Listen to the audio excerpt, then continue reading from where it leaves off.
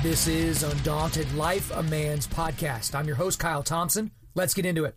All right, guys, before we get into today's subject matter, I did want to read off a review to you guys. So I know at the end of the episode, hopefully you guys listen all the way to the end. We always encourage you guys, if you like the content, to go ahead and leave us a 5-star review if you feel like we've earned that. And then also leave us a sentence or 2 or 3 just to kind of let us know, hey, what is it about the content that you're liking? Because again, this isn't your normal men's ministry content. Right? This isn't your normal women's ministry with a male twist, which is essentially what all men's ministries tend to be like. It is different. You know, we go into subject matters that are a little bit more controversial. Some of the things that we say and how we say it might, come off as being a little bit something that you're not used to at the very least. But as I was going through some of the reviews on iTunes here recently, I came across one that was someone reviewed us last summer, and the person, they put their name down as Bacon with like 12 A's. So hilarious. But I didn't realize that this was on there, this review. I was just kind of clicking through our channel, and I wanted to read this review to you because this guy, and again, I don't know his name, so whoever is Bacon with like 12 A's, hopefully if you're listening to this, please reach out to us, hit us up at info@undaunted.life on an email, info@undaunted.life. We'd love to connect with you. But I just wanted to read to you what the podcast and what our content has done for this one guy in particular, because again, we want to encourage you guys, if you like this content, this is how the content gets out to more people. The algorithms don't like people that don't get 5-star reviews and don't get a lot of reviews. So that's something that we want to make sure we keep popping up in people's feeds. So let me go ahead and read this review to you, and it's from June 30th of 2018.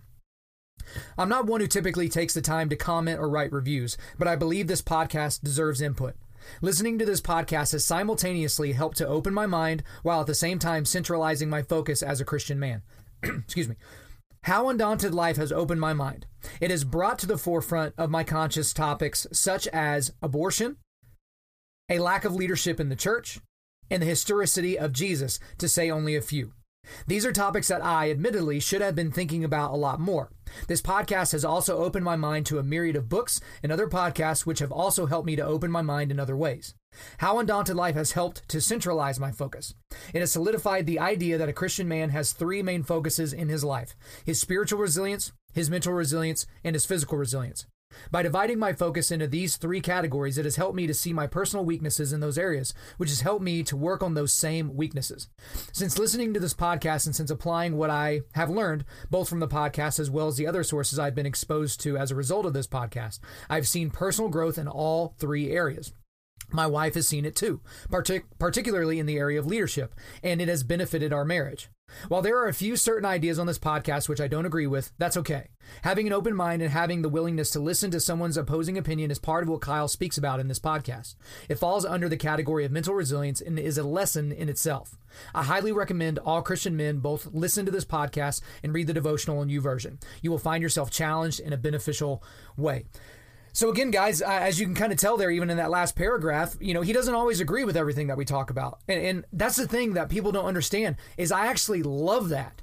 I love when people don't just automatically agree with the things that we say or how I say things and how I go about what I'm doing. Again, I encourage you guys all the time. If you disagree with me on something and it's just your opinion, that's fine. I'm okay to talk to you about your opinion as long as you understand that there's no right or wrong because it's an opinion. Blue is not definably and inextricably the greatest color ever, right? You can argue that there are other colors that are better. But when something is truth or false, whenever something can be determined as true or false, those are things where we don't get to express our opinion on.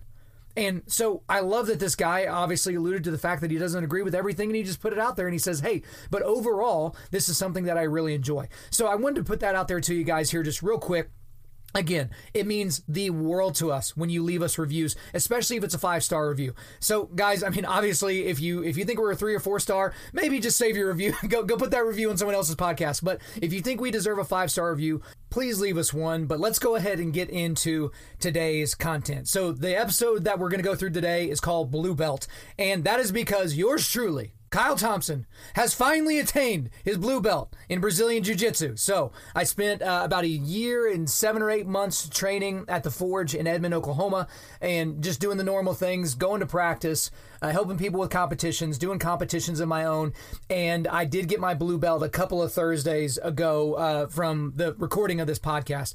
And so I wanted to kind of describe to you guys what that experience was like, But also, for those of you guys who are maybe thinking about skipping this episode because you're not a jiu-jitsu guy and you just don't know anything about it, there's a lot of content here that even if you've never done jiu-jitsu before, you're going to get some value out of some of the things because the lessons that I've learned since the last time I talked about this, which was episode 5 of this podcast, I've learned a lot since then because this is kind of a pseudo part 2 to episode 5 of this. So if you would go back and listen to that one maybe before you listen to this one, there's been some additional lessons, life lessons, man lessons that I've learned using jiu-jitsu since that time. So definitely stick around. I think it'll be valuable for you. But let's go ahead and get into the story of our blue belt promotion. So every gym apparently does this differently. And I'm certainly not putting myself as an authority in this area because, I basically have experienced one gym for the most part. And so if your gym's different or if I'm saying something wrong, it is what it is. Give me some grace. But the thing about our gym is at our gym, we basically do a night where we do all of the promotions at one time. So if you're being promoted to a new belt, which just to give you a reminder, it starts out at white belt and then goes to blue, purple, brown, and black. Everyone is getting promoted on the same night. So some gyms, they'll focus everything on one person, or they'll have a little small group of people one week and a small group of people the next. Our gym tends to do it all at once. So the last time we did this was about 6 months ago. We did another large group of people, and a lot of people got promoted. We basically had brown, purple, and black, blue belts that had been promoted that night. And so basically, it's a night where a lot of the guys come out of the woodwork. So there's some guys that maybe don't come that consistently, maybe because of work or their family or something like that. But this is a night where they definitely show up, but also friends and family show up. If you feel like your person, if you feel like you're going to get promoted, you kind of want your people to be there. You want maybe your spouse to be there or something like that. Because when you walk in that night, you don't know for certain that you're being promoted, right?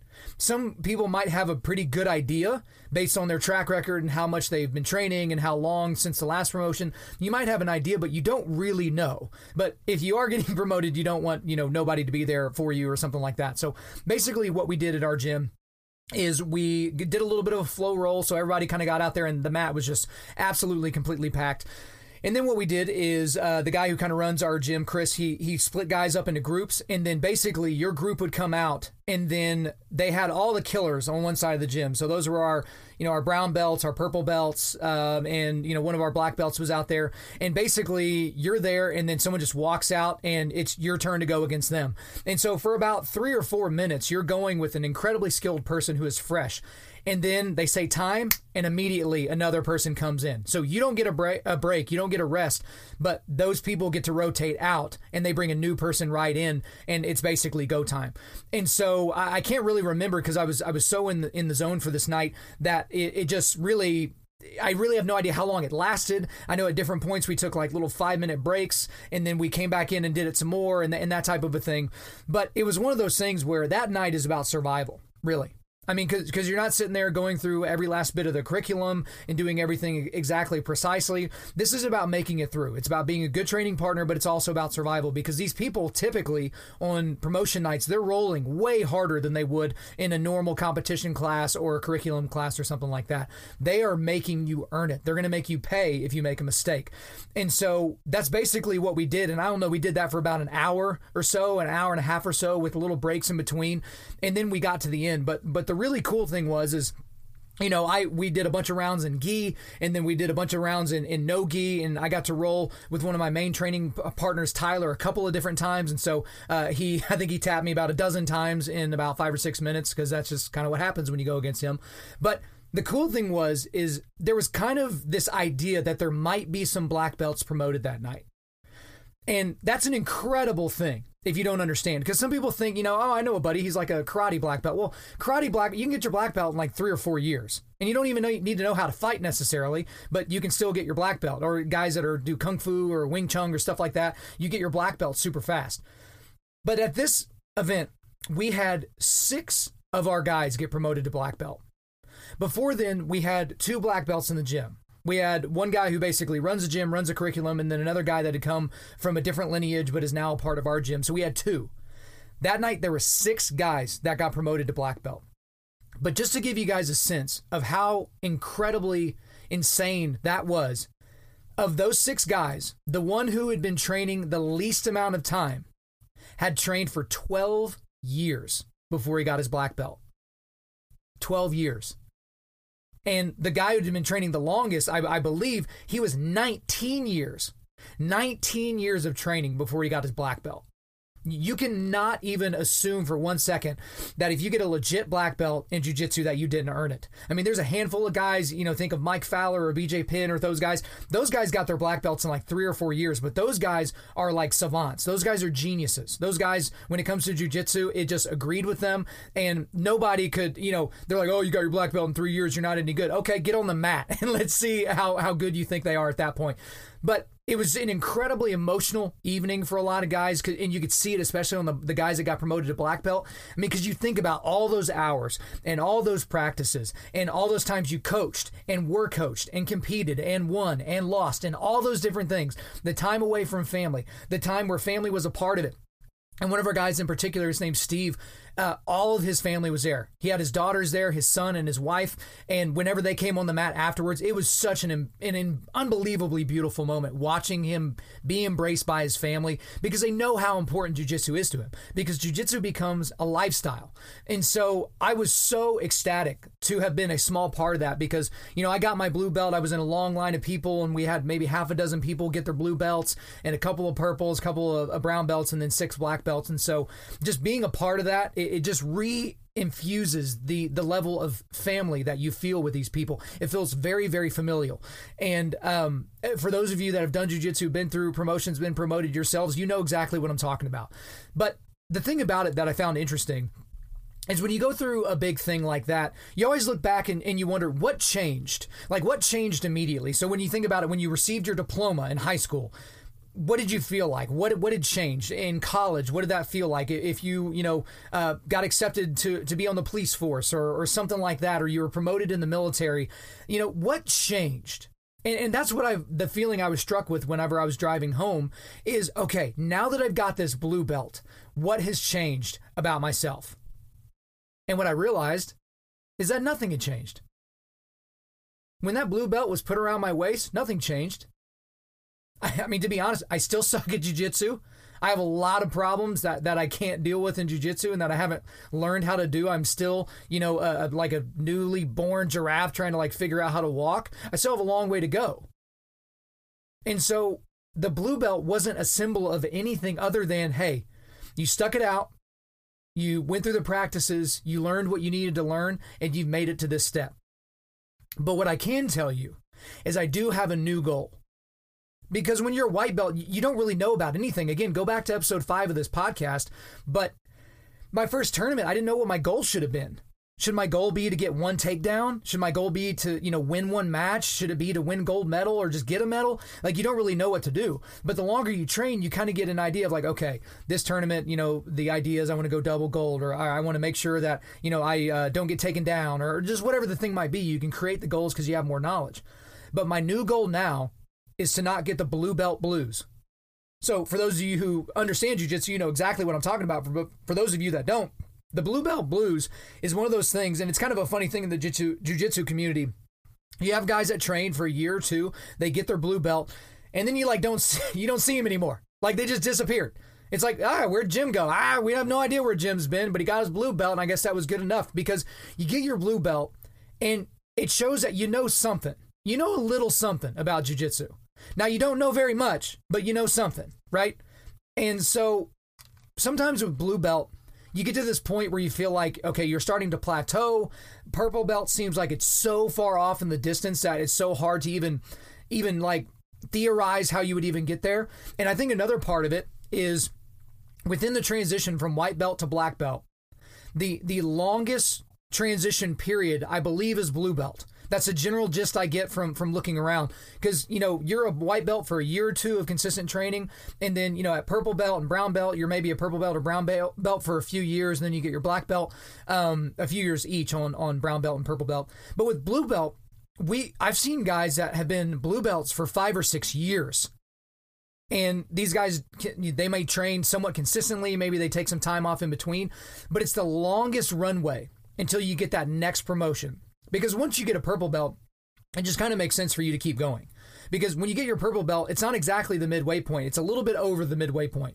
And so that's a new goal for me, is just to make sure that I don't look at that blue belt as anything different. The belt's a little stiff. It doesn't fall as right, hasn't been cleaned as much. But that's the thing, is that is just a new belt color. So it shouldn't communicate anything to anybody else other than the fact that I haven't been training for 5 minutes. I've been training for a couple of years. That's what it should communicate. But you don't want to get caught up in what do colors mean, like what do the belt colors mean, and what should that communicate about you? Because here's the deal. I could go into my next tournament. I have less than 2 years of training under my belt, and I could be competing against a blue belt that's been training for 6 or 7 years. Probably not terribly likely, but that's absolutely the case, certainly 4 or 5 years.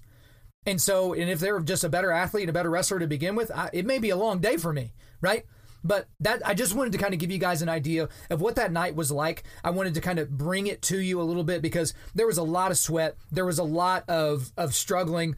And then there was a lot of smiles. There were some tears. Guys had a really, really good time. My wife is a professional photographer, and she did a fantastic job of capturing the evening. And in all of its terribleness, I mean, when I look at most of my pictures, I don't look great in most of my pictures because I'm having, large gorillas basically keeping me on the ground and doing whatever they want to me. But it was just an incredible, incredible night. But I wanted to go ahead and talk a little bit about some of the lessons that I learned. I alluded to this a little bit earlier. And again, if you go back to episode 5 of this podcast, and again, for those of you who have been with this podcast from the beginning, I have to give you guys a special thank you because for the first dozen or so episodes, I'm kind of digress. I'll digress back here in just a second. But for the first dozen or so episodes, I didn't really know how the microphone and the little screen thing that I'm trying to, figure out. I had no idea how that stuff worked. And so if you endured those first dozen or so episodes, my face was right on top of the microphone. And so you could hear this, every time that I said something with a P word in it, it had a huge pop and I couldn't talk very loud because it would, blow out the speakers or whatever. So I didn't really figure out, I didn't need to hover right on top of this microphone until, 12, 13 episodes in. So again, if you listen to episode 5 of this podcast, understand that there's going to be some popping. And if you're listening to it in your car, it might be a little bit annoying, but I'll digress back to here. But I mentioned 3 lessons up to that point because that episode was after I'd done 6 months of jiu-jitsu. So this is 6 months of gi jiu-jitsu at the Forge in Edmond. And there were 3 big lessons that I pulled out. The first lesson was humility. Right? Because jiu-jitsu is the ultimate ego killer, and I won't go into long explanations of these because I've already done that, but jiu-jitsu is all about getting humble. It doesn't matter how good of an athlete you are. It doesn't matter how long you've been training. If someone's been training longer and if they understand things more, you're going to be in trouble. And you basically see humility in others. You see guys that are really, really, really good that can absolutely destroy you. They'll get in a position, they'll get the lock of some kind, and then they'll just let it go because they know they had you. And there's no reason for them to crank on something because you may not know when you need to tap. So that was the first lesson, is humility. The second lesson is just the power of jiu-jitsu. The ability to control others is so unbelievable. And when you learn different things in jiu-jitsu, it's absolutely incredible because you understand how quickly, with just a little bit of training, that you can control someone entirely that is not trained.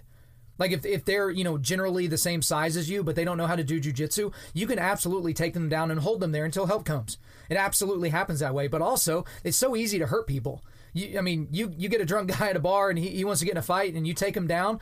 If you mount him and you want to choke him or take his back and choke him or take his arm or something like that, if you mean him ill will, he cannot stop you. You're breaking the arm, you're breaking the shoulder, you're breaking, the foot or the ankle or the knee. You're putting them out cold. It's just the nature of it. But also, you have to learn how to control yourself, which I wasn't always good at, and I'll get more into that here in just a little bit. But yeah, that was the second lesson I had learned, is just the power of jiu-jitsu. And at that 6-month mark, the third lesson I learned was jiu-jitsu, Brazilian jiu-jitsu can be for everyone. I mean, I hear about this all the time. It's oh man, I don't do all that MMA stuff.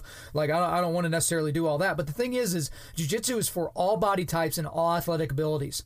I mean, you can't look at a guy like Gordon Ryan and compare him to a guy like, Matt Serra. Matt Serra is basically a bowling ball with arms and legs, but he's an absolutely incredible jiu-jitsu player. So there's not a specific type. There's not a specific body type, right? And, basically it's just, do you have the willingness to embrace the suckiness and the pain of learning something that maybe doesn't come naturally to you, right? And again, I talked about that quote, that black belts are just white belts that never quit. That's absolutely true. And for most people, they don't ever get to that point because they may take a few classes or go see some things here or there. It gets a little bit too hard. They're a little bit too sore, and then they never come back. Right? It's way different than the blue belt blues. Just people being pussies, and they come in for a month and they're like, this is too hard. I want to do something else. I'm going to go back and golf or whatever the thing might be. So those are the lessons, again, that I learned at that 6-month mark, is humility, the power of jiu-jitsu, and that jiu-jitsu can be for everyone. But I've learned a lot of lessons since then. And I want to frame these in a way that you guys understand, whether you do jiu-jitsu or not, this is going to be helpful for you to kind of learn them in the different ways that I'm talking about them. So since the last episode, since episode 5, it's been about another year's worth of training. And so I'm basically going to give it to you via story time. Okay, so I'm going to tell you a bunch of different stories, and then at the end of each one of these stories, we're going to be able to give you basically a lesson, the big lesson that you should take away. So the first story is, I'll just call it the mental quitter. The mental quitter. So this is a story of my third tournament ever. Okay, so going into this tournament, the goal that I wanted was to win double gold. And for those of you that don't realize, whenever you apply or register for a tournament, you can register for gi, no gi. You can do your weight division, and that you have your weight division, your age, and your belt level. And then you can do another division called absolute.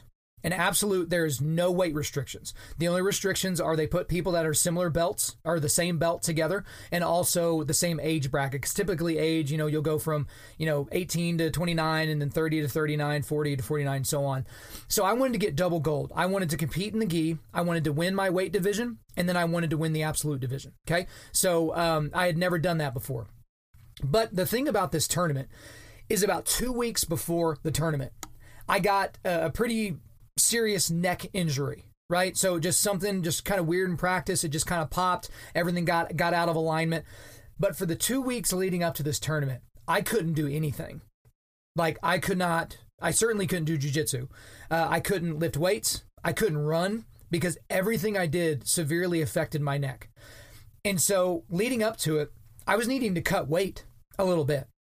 Because this tournament, the weight classes were a little bit differently, done a little bit differently. So with most of them, I could be at least 191 pounds and still be able to compete. And I hover at like 191, 192, so that wasn't going to be a big deal. But for this tournament, I needed to weigh below 185, which 5 pounds is not a big deal.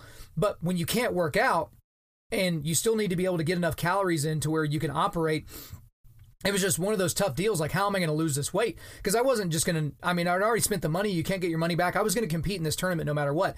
So this was kind of like the beginning of summer. And so what I would do is I would literally put on, shorts and sweatpants and long socks and, sweatshirts and pull the hoods up and put on a beanie. And I would just basically walk my neighborhood and try to walk as fast as I could without affecting my neck. Take my dog for a little bit. The people in the neighborhood were like, what is wrong with this guy? I had several people stop to ask me what in the world I was doing, but I was just basically trying to keep my weight down. But long story short, I was able to get to the tournament. I was able to weigh in. I weighed in under my weight, and it worked out just fine. But the thing about it is it wasn't the easiest tournament. The tournament before that, I just competed in my weight division, and I submitted all 3 of my opponents in, each one of them in less than 2 or 3 minutes. I did really, really well in that tournament. But let's talk about just my weight bracket first. So in my weight bracket, it was a small bracket, so I only had 2 matches in order to win.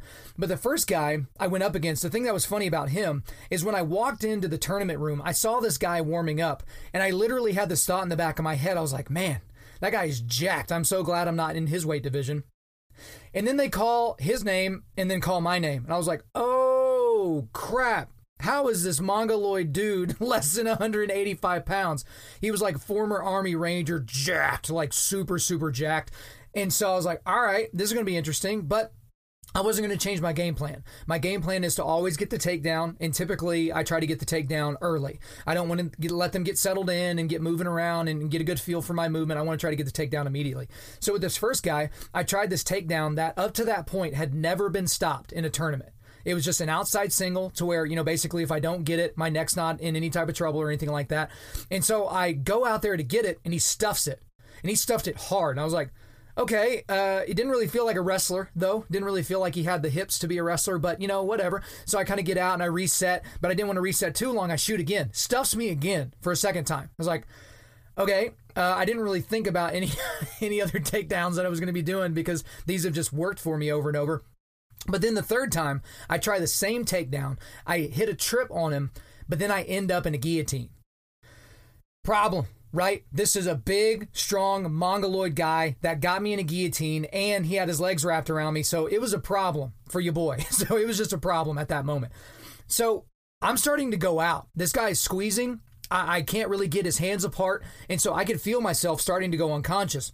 I was very, very close to tapping, and for whatever inexplicable reason, he just kind of lets up a little bit, He just kind of like, just for a second, just doesn't start squeezing as hard. I was able to get my head out. And so long story short, we had a couple of different, one thing I didn't mention about this tournament, it was a submission only tournament.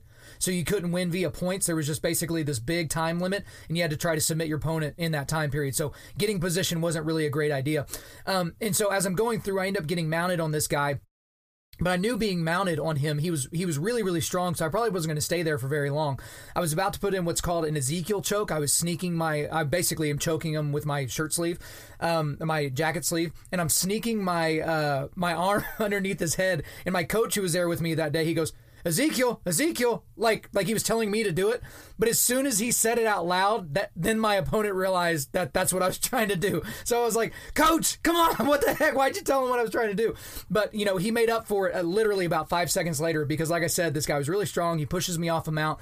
And then he left his arm exposed, though, but I didn't see it. And so my coach really calmly goes, armbar. And I was like, oh, yeah. So I grab his arm, throw my leg over, and I kind of did a belly down arm bar. He flipped over right on top and then tapped pretty quick. So I ended up taking out this really, really, really tough opponent in the first round. And the championship match isn't nearly as exciting as that one was. It was against a younger kid. He had kind of been bumped up into our bracket, wasn't, physically strong or anything like that. So I was able to take him down pretty easily, take his back. And then when he scrambled out, I got an armbar on him as well. So I had won my division. But again, winning your division isn't nearly as difficult as winning the absolute division because like I've talked about before, and like you may already know, in the absolute division, you might be the smallest guy in there. And again, I weighed in about 184 pounds that day. And, every guy I went against was a lot bigger than that. So I had about a 15-minute break, and then I went over to do and this is kind of where we get into the part of the story why I call it the mental quitter. So I get over to the absolute division. I go against the first guy. He's probably 20 pounds heavier than me, but take him down, get mounted, and I get him in a Americana and tap him out pretty quick. And then it's a championship match again. This one I only had to win 2 matches to win the absolute as well. The guy going against me in the championship match was 270 pounds. 270. Remember, I weighed in at 185, 184 actually, right? I had a 1 pound allowance, like I'd gotten under the 185 limit. And so I go up to my coach and I'm like, what do I do with this? He is huge. And, he wasn't in like great shape, but when you're that size, you can just get away with doing some things pretty terrible, right? And he literally goes, all right, Kyle, you're in really good shape. You have good cardio. Just move a lot. Like he's just going to get tired from trying to like chase you down. What I didn't have the heart to tell my coach though, is those 2 weeks where I couldn't really work out, my gas tank was like blown. Like I didn't have my normal gas tank. Like I normally have a really, really good gas tank. But if you guys ever understand about cardio can leave you super fast, right? It takes a long time to lose your strength, but you can lose your cardio super quick. So I was like, okay, all right. I just kind of like nodded like, yeah, that was going to be the plan. And so I start moving around, match starts, and, I'm trying to get grips. But here's the problem. I tried to do a faceplant takedown for a guy. I forgot to block his outside leg. And so what I ended up doing is that I ended up pulling somebody who weighs approximately the same poundage as the moon. I pulled him right on top of me and right into side control. So for those guys who don't know it, he's past both of my legs. I don't have my legs wrapped around him. He is completely in side control, laying on me with all of his frame. And this is the point. This is kind of the big part of the story. In that exact moment where I pulled him, I made a huge mistake, pulled him into side control. I thought to myself, this match is over. I've lost.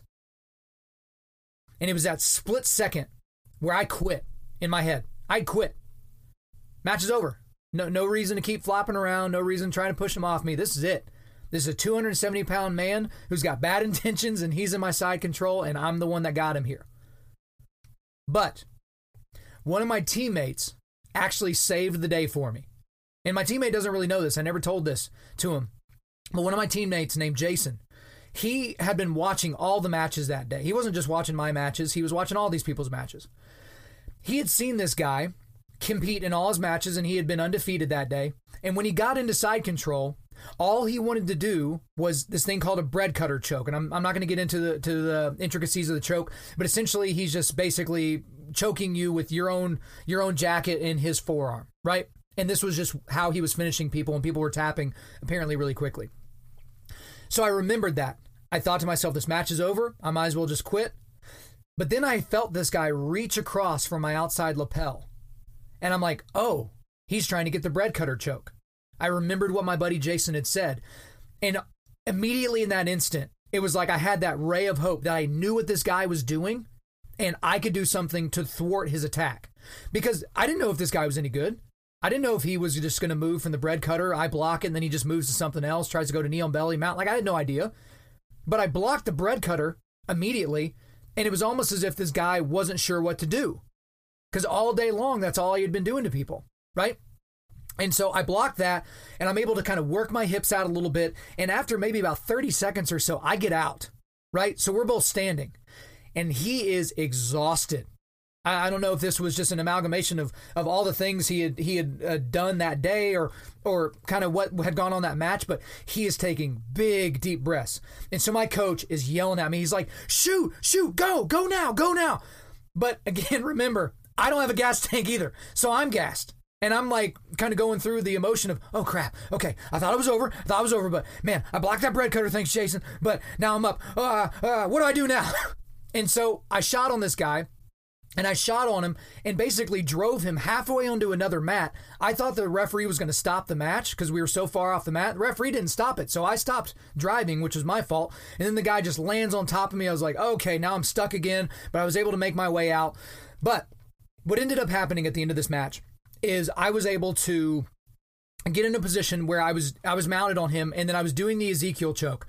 And my coach didn't yell out that I was doing the Ezekiel choke this time. But the thing was, is I didn't have the grip correct. So basically, I was trying to choke the guy, but I hadn't sunk it in yet.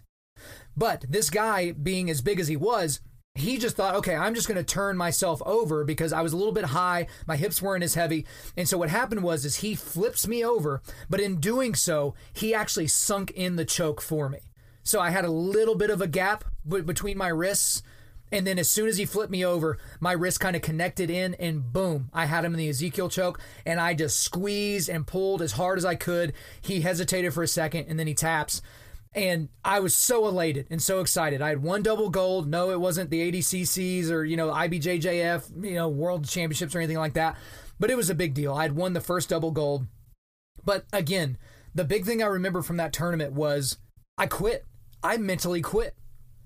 But here's the lesson. Again, I had told you, and the rest of these stories aren't going to be nearly as long as this one, but I wanted to get the longest one out of the way at the beginning. Here's the lesson from this one. Mental resilience can be fostered while in the fight. So I was literally in the middle of this fight or this match, whatever you want to say, and I had quit. I had let my mental resilience or let my mental strength wane, right? Because remember, we talk about the difference between strength and resilience. Strength is, you can build it up, but it can wane from time to time. But resilience, that's just your ability to bounce back. You can do that at any point. But for most of you guys that are in the middle of something right now, whether it's relational, whether it's physical, whether it's something going on with the kids, whatever the thing might be, you can cultivate mental resilience while in the middle of that fight. So I don't want to get too otherworldly and existential and all that kind of stuff. But that's the thing. That was the big lesson I wanted to get through to you guys on the mental quitter. Is I quit and then bounce back almost in the same second, right? And you can do the same. You kind of have that inner voice that's telling you what you need to do, and that's usually telling you to quit. You don't have to do that. Okay, so that's one of the lessons I wanted to get through to you guys. So that was story number one. Now, story number two, and like I said, there's 4 more stories, but these are going to be much, much shorter. So let's go rapid fire. Story number 2 is called Tyler Takes Kyle to School. Okay, so here's the thing. Every Thursday night, we have competition class. That's typically when most of the killers come out because these are the people that like to compete and are competing the most often. So we get a lot of rounds in. It's typically a really, really difficult class. And again, this probably happened maybe 5-6 months ago. I had an especially bad class, right? I made a bunch of mistakes. There was a bunch of positions that I thought I could get into that I couldn't get into. I got submitted a lot. Got tweaked in a couple of different ways that, it hurt a little bit. And I was just like, man, it was one of those bad classes. Okay, so I go back to the locker room afterwards and I'm getting changed. And my main training partner and my main coach is a guy named Tyler. And so I was just, Tyler's like, how was class? How'd you feel? And I was like, man, I just feel like I'm getting worse. I feel like I'm getting worse at jiu-jitsu. And that's all I could think of at that moment. Is not like, oh, I've plateaued because I'm so good. No, it's like, man, I feel like I'm going backwards. Like I'm training and training and training, but I feel like I'm getting worse. And Tyler isn't one to be very, very poetic with his words, right? He's a little bit introverted. And he's not one to just basically just talk and yak. That's just not his style. But he said something that was so profound to me, and I've remembered it to this moment. And I was like, okay, all right, I need to just shut up and keep training. But this is what he said. He asked me a question. He goes, Kyle, what would you do if you competed against Kyle from 6 months ago? And I immediately knew what he meant. And I was just like, oh man, I would kill that guy. And he was like, all right, then shut up. Keep training. I was like, oh, okay. All right. That makes perfect sense. And so the lesson here from Tyler Takes Kyle to School is compare yourself to who you were yesterday, not to who someone else is today. If that sounds familiar, it's because it's rule number 4 from Jordan Peterson's 12 Rules for Life. Compare yourself to who you were yesterday, not to who someone else is today.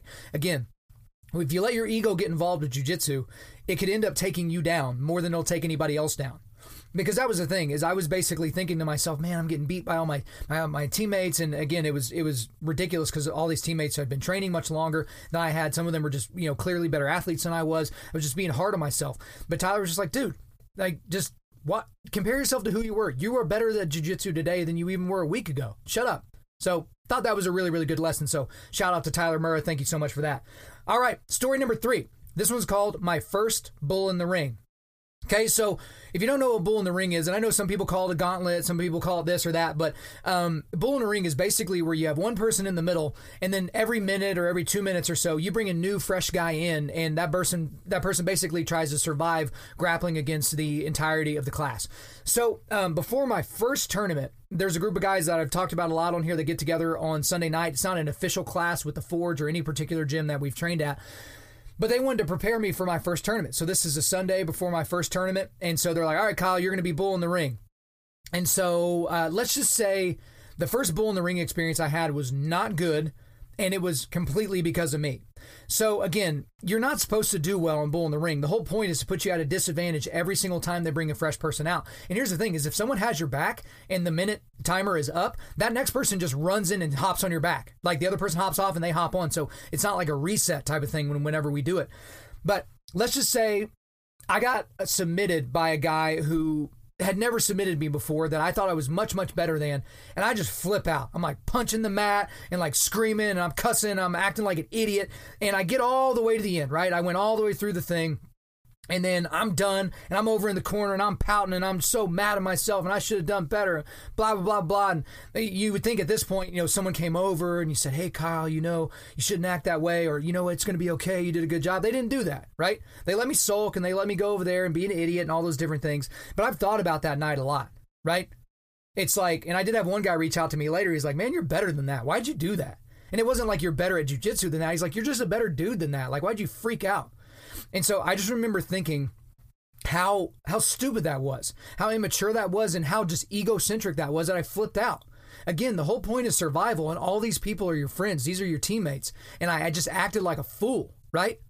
But since that time, I've been bull in the ring in a couple of different instances, right? Usually when someone's, about to have their first kid or it's their birthday or maybe they're leaving town for a long time, you'll be bull in the ring. That's just kind of how it goes. As I'm recording this later on this evening, I've got a bull in the ring to look forward to for another buddy because it was his birthday. Conveniently, he wasn't in attendance the week of his birthday, but he thought we forget. We did not forget, so he's going to get his tonight.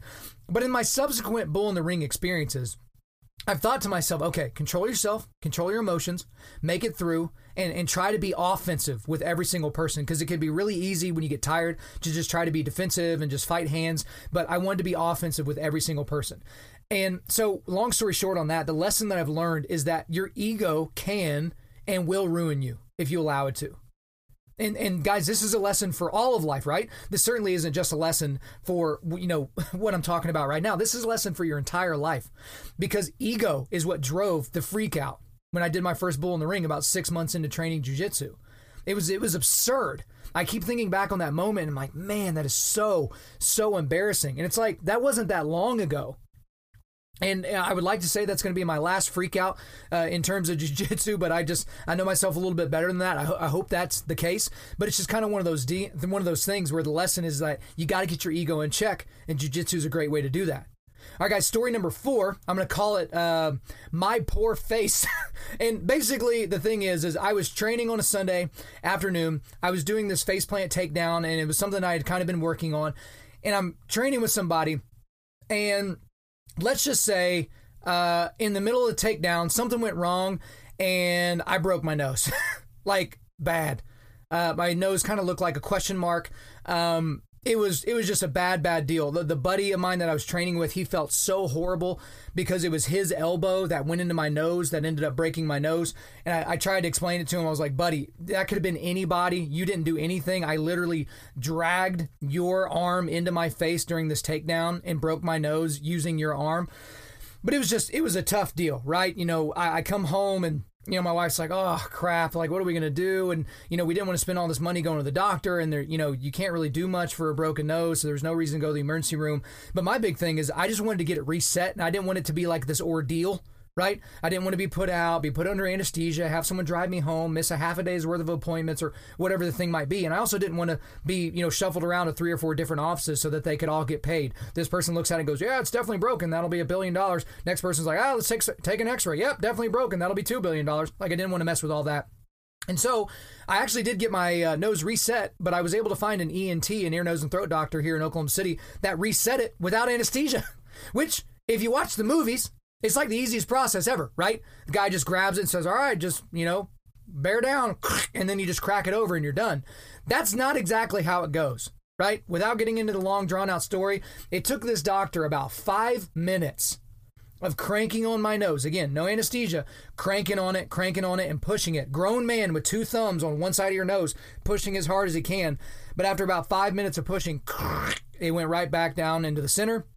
It was horrible. I don't suggest that anybody do that. If I break my nose again, I'm probably not going to do it that way again. But anyway, so the lesson here, you might be thinking to yourself, why in the world is he talking about this? This is the lesson. And here's the thing, guys. It is a very, very important lesson. And it's, don't use your teammates' elbows to break your face. That's really the lesson. Don't do it. The thing is, a broken nose is not a common injury in jiu-jitsu. But somehow, yours truly found a way to break his face using his teammate's arm. Don't do it. Highly suggest that you not do that. And the last lesson here is something, and I think this is a really unique title of this story, and I made it up myself. It's called Band of Brothers, right? No one's ever heard that before, right? Anyway, Band of Brothers. It's all I can think of. I know you guys have heard of Band of Brothers before. But Band of Brothers, this isn't as much of a story as it is a description of reality. There's a brotherhood within jiu-jitsu. And when you train with people for any length of time, and you guys know this if you used to be athletes, high school or collegiate, if you used to be in the military, police force, you know, firehouse, anything like that, you get that brotherhood just by being around people, and you see what people are made of when they're put into difficult situations that require them to really dig down and dig deep. And I've talked about this before. The group of guys that get together on Sunday nights where we're reading books and talking to one another. I think I've mentioned this on the podcast before, but if you haven't heard that episode, the last quarter of last year, that would be 2018, out of the 12 to 15 or so guys that come to that group, about 4 of them were having major issues with their marriages. Like huge issues. You know, sometimes it was, you know, the guy, you know, was drinking too much, or the girl cheated on the guy, or the guy cheated on the girl, like whatever the thing was, just all kinds of crazy issues that were all over the place. And these guys didn't have anyone else to talk to about it. There was no one at work they could talk to. Their families wouldn't understand, and they didn't necessarily want to talk to their families because it would make, you know, their spouse look really bad. But the thing about it is, guys, is they could come talk to us because they knew every Sunday at 7 we were going to be there. And if they had something and they wanted to bring it up, they could bring it up to us, and we'd be there to listen to them. And if they needed us to come over and intercede in anything, they knew we'd be there immediately, right? But it's only because we were able to. It was after all this training had happened. It's what I talk about all the time. You have all these ministries, especially these so-called men's ministries, that all they want to do is get men in circles and have them talk to one another. But the thing is they haven't accomplished anything yet. They haven't gone to battle, as it were. This isn't war, but it's the closest thing you may maybe have in your suburban lifestyle to war, to a fight of any kind. And so because of those things, because we've learned a lot about each other and we've competed with one another and we've seen each other get hurt and get frustrated and pop back and come back the next day or the next week or whatever the thing might be, it creates this deep brotherhood within people. And so the lesson here, guys, is your teammates will become your brothers, and treat them accordingly. Because whether this is my little Sunday night crew or any of the other Forge classes, those are my brothers, man. Like, absolutely. And it becomes one of those things where you start to evaluate some of the friendships in your life and you think to yourself, man, there's no way I could leave the gym. You know, if budgets get tight or if timing gets tight or your schedule gets tight, whatever the thing might be, you try to find a way to still make it to jiu-jitsu. And this kind of takes me back to the beginning when I was talking about the night where all these guys got promoted. That's why you're seeing all this emotion on some of these guys' faces. Because of all the sacrifice and all of the excitement. And then you have a room full of people that are genuinely happy for you. They couldn't be happier for you. And so, guys, those are the 5 stories that I wanted to kind of bring out there to you. And again, I'll run down those lessons just real quick again, just so you know. Again, the first lesson is mental resilience can be fostered while in the fight. The second lesson is compare yourself to who you were yesterday, not to who someone else is today. The third lesson is your ego can and will ruin you. The fourth lesson is don't use your teammates' elbows to break your face. And then the last lesson is your teammates will become your brothers. Treat them accordingly. So real quick here, I wanted to kind of talk a little bit more about, even just me personally, my personal jiu-jitsu game, because I know a lot of you guys out there that maybe have done sports before, you will kind of look at yourself and you'll look at the things that you're good at or not good at. And I just want to kind of take a real quick second to kind of just put this out there to you, if for nothing else, to make myself accountable. So here's some things that I need to get better at in jiu-jitsu. And so, guys, if you have any pointers and you know what you're talking about, please shoot them over my way. And then some things that I'd like to continue getting better at, because these are things that I'm okay at. Now, I'll probably start with those. So here are the 3 things that I need to make even better about my jiu-jitsu game. So these are things that I would say I'm pretty good at now, but I want to get really, really good at. And the first thing is I want to feel even heavier in top position. And so one thing I've been told several times and been complimented on is I have a very heavy top pressure feel in a top game, but there are still certain players and there's certain guys that I compete against where I don't feel as heavy. And so I want to get to where I can feel much heavier on top. The second is keep getting the takedown. So I would not consider myself to be a good wrestler. I would feel like I am an adequate wrestler. I wrestled for a little bit in high school, but it wasn't my main sport. I mainly played baseball. But the thing about it is I'm able to get a lot of takedowns. But there are certain people that I really, really struggle getting takedowns on. And so I want to be able to continue to learn different ways to clean up my technique so I can get more of those takedowns. And the last thing is keep that dog hungry. And for those of you who don't know what I'm talking about, there are some guys in jiu-jitsu that just have that dog in them, where you get them in a bad spot and it doesn't matter. You are not getting this. You're not getting the tap. And it's not just because they're being stubborn and they're going to hurt themselves. You're just not going to get the tap. And so I just want to, for myself, I know there's been a lot of times, even competing in the room with my teammates, where I've been able to get the jump on somebody just because I had a little bit more of an aggressive nature to the role, a little bit more of a focus on kind of what I was doing and just refusing to just give it up easily, right? And so it's just that kind of that internal dog, and that internal dog can hurt you if you don't take it seriously and if you don't control yourself. But I do want to make sure I continue to cultivate that, and a lot of that has to do with being in good shape, because when you're in good shape, you can push a little bit harder. But now I want to talk about the 3 things that I really need to fix. So these are 3 things in my jiu-jitsu game that I've talked to my coaches about, talked to other people about, researched myself. These are just things that I currently really, really, really struggle with. The first thing is being comfortable on my back. So I already told you guys I didn't wrestle for very long, but I wrestled for long enough to where I realized I never want my shoulders on the back or on the mat, because if your shoulders are on the mat, then the match is over in wrestling, right? But in jiu-jitsu, for a lot of guys, you play off your back, right? You're very comfortable there. I'm currently not very comfortable there, right? And that leads really into the second thing is, if I need to get better at being comfortable on my back, the second thing, I need to be dangerous from my back. I need to really get to the point where I'm dangerous off my back. My guard, when I'm on my back, I get passed way too easily. I need to get that fixed up, right? I don't get enough sweeps from bottom position. And, aside from, the occasional triangle, I'm not getting submissions from the bottom either.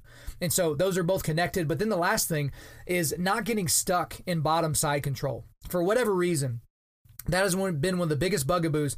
And on day 1, they teach you how to buck yourself out of side control and shrimp out and do all those different things.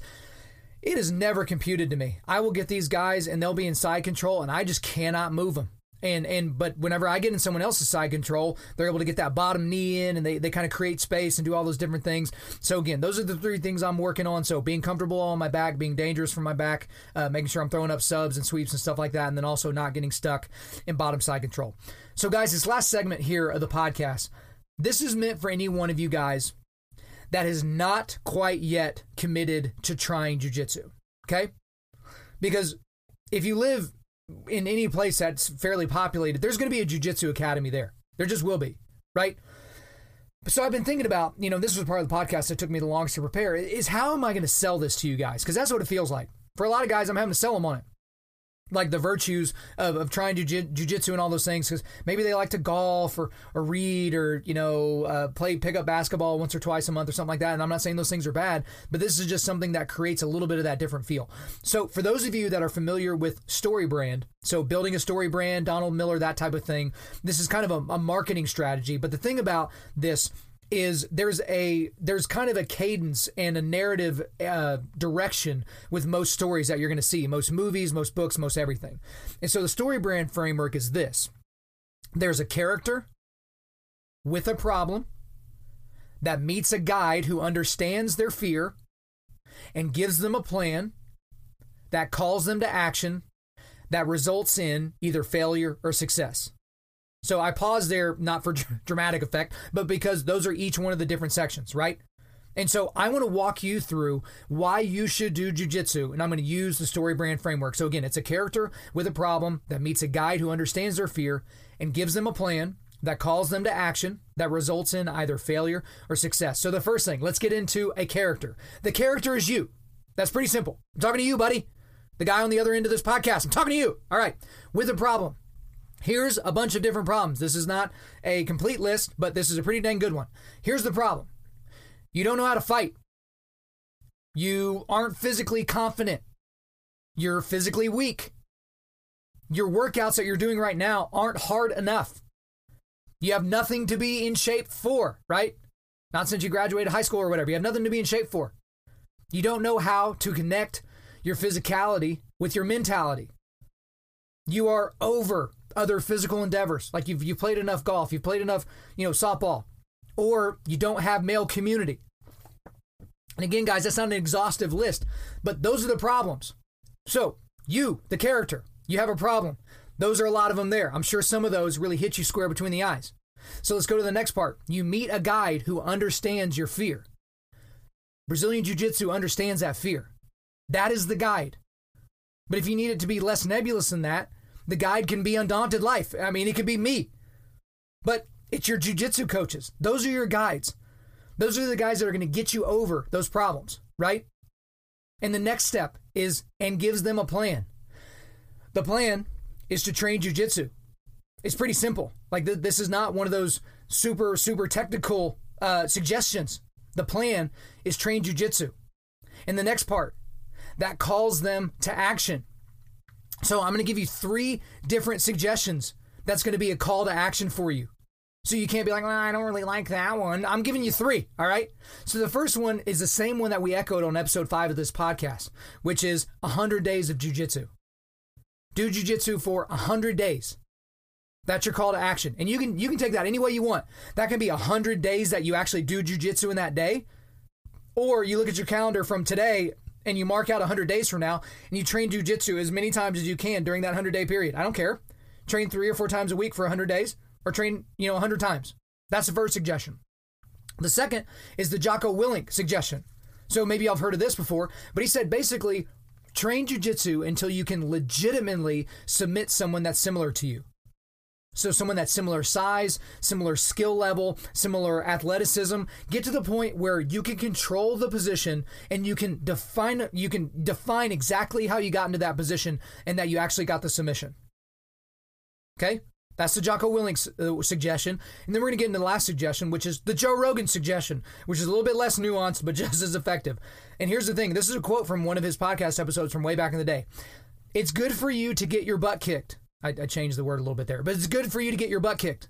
It's good for you to know how easy it is for a man to kick your butt. So those are the calls to action. Either 100 days of jiu-jitsu, train as long as it takes for you to legitimately submit someone that's very, very similar to you, or just train because it's good for you to know that you can get your butt kicked that easily. And so we go to the next step. That results in either failure or success. Because here's the reality, guys. There's not a whole lot of nuance here. If you don't train jiu-jitsu, this is basically what life will look like. And I'm going to go back to those problems I described earlier. You still won't know how to fight. You still won't be physically confident. You will still be physically weak, presumably. Your workouts will still they still won't be that hard. You still have nothing to be in shape for. You still don't know how to connect your physicality and your mentality. You still are over all those other physical endeavors, and you still don't have male community. If you're not training jiu-jitsu, those are going to be your realities for the most part. But if you do train jiu-jitsu, you will learn and know how to fight. You will develop physical confidence. You will become physically strong. Your other workouts won't be hard enough, and you'll be able to define that. I mean, you have something to be in shape for if you train. You discover how to connect your physicality and your mentality. You further yourself from other useless physical endeavors. You're not going to be hitting the driving range as much. And the last thing is you will create male community. I mean, these things are so important, guys, because again, here's the thing. You are the character, and you have a problem, and you will have to meet a guide that understands that fear, who will give you a plan that will call to action, that will result in success. And that's what I'm doing here. So this isn't like, oh, this is Kyle's favorite hobby, so you should do it too. So Kyle seems cool, and Jocko talks about it, and Joe talks about it, and I watch it on TV sometimes. No, it's way deeper than all that. And I hope in 2 podcasts, so about 2 hours worth of me talking about this, I hope this makes sense to you guys, because it's so, so important. And you should just see the guys that come in and train with us on Sunday nights that have never wrestled before, never grappled before, never worked out without shoes on before, whatever the thing might be. And you just see these light bulbs go off. I had a guy literally come up to me yesterday. This is a guy that is not in very good shape. But this is a guy that's taken a lot of time off of taking care of his body, and it was jiu-jitsu that was the catalyst for him to be healthy so that he doesn't die, right? So he doesn't die early, so he can spend a lot of time with his grandkids, hopefully, one day, assuming all things are equal. But he was even telling me yesterday, he's like, man, Kyle, I was like on YouTube for a long time last night just looking at jiu-jitsu videos. This guy's been training for like 2 months. And he's already like getting obsessed with, figuring out moves, and it's just in his head all day because he's watching bodies move, he's watching people move, and he's like, oh, well, I could have probably isolated that arm there and got him taken down or something like that. It's just how it goes. But again, it's because he's a part of this community, and that may be the biggest thing out of all of this. Yeah, it's good to have physical confidence. It's good to know if a fight pops off near you that you're going to be okay, that you can hold someone down until the cops show up or whatever the thing might be. But the male community part, again, since we lack that so much in modernity, I think that might be the biggest thing. And so, guys, this is not my Hail Mary on jiu-jitsu. This is probably not the last episode that we're just going to exclusively talk about jiu-jitsu. But again, combine episode 5 of this podcast and this one, and I think it gives you a really good idea of why you should train. Okay? So, guys, before we let you go, we're going to do a quick resilience boost. As you know by now, we are a men's ministry, and our mission is to cultivate manly resilience. And specifically, we do that by providing content that forges spiritual, mental, and physical toughness. So today, we're going to be talking about physical resilience. And so the first link for you guys is www.google.com. Why am I giving you a link to the most popular website on the earth? Because if you plug your zip code into Google and type in the words jiu-jitsu gyms near me, you can find a jiu-jitsu gym. I'm just telling you. I know there's some guys out here that live in small towns, and you might have to travel a little bit. For most of you guys that live in cities or suburban areas, there are gyms around you. There are tons of gyms around you. So find a gym and start training at it. The next link I have for you is to Atos Online Academy. So Atos is one of the best, if not the best, jiu-jitsu academies in the world. So this is Andre Galval's school. You might remember him from the story about how he gave me my jiu-jitsu nickname, Viking, from episode 5 of this podcast. But he has an online academy that is fantastic. I know a lot of people that have subscriptions to it. It's one of those things that if you don't have a gym that's really, really, really close by, maybe you have to drive an hour and a half every week to, go to one class where you're actually rolling with people live. This is one of those things that if you pay the monthly fee, you'll be able to get a really, really good idea of some different moves that you should do and some different progressions. Maybe you can get a mat in your garage and maybe you and one of your kids can roll around, or maybe you and your wife or your neighbor or something like that. But you can learn. You can get some friends together and you can learn those different things. And the last video link I have for you is Joe Rogan. It's a clip of him talking about Marcelo Garcia, and it's called Why We Train Brazilian Jiu-Jitsu. And so it's just really, really good video. to hear from another person's perspective that's not me about why jiu-jitsu is so important. So I've got those 3 things there for you guys. So guys, thank you so much. We really appreciate you listening to the podcast. As always, please subscribe on iTunes, SoundCloud, or Google Play, and refer your friends to listen, and share this on social media. Guys, like I said from the top, if we deserve a 5-star review, leave us one. It really, really helps. I'm currently booking speaking engagements for the entirety of 2019. So if you want me to come speak on your podcast, come speak to your men's group, to your church, to your team, hit me up, info@undaunted.life. Email is info@undaunted.life. Our website is www.undaunted.life, and you can follow us on Instagram and Twitter @UndauntedLife or Facebook.com/UndauntedLife. Check out our free devotionals on the YouVersion Bible app. Just search Undaunted Life under plans. And as always, we want to thank the band August Burns Red that I am seeing in concert on Thursday of this week. So excited for that, for allowing us to use their music library for our content. The intro-outro track on this podcast is their song King of Sorrow, which is off their latest record entitled Phantom Anthem. The links to all of this are in the description. I'm your host, Kyle Thompson. Remember, keep cultivating manly resilience, keep forging spiritual, mental, and physical toughness, keep seeking the Lion of Judah.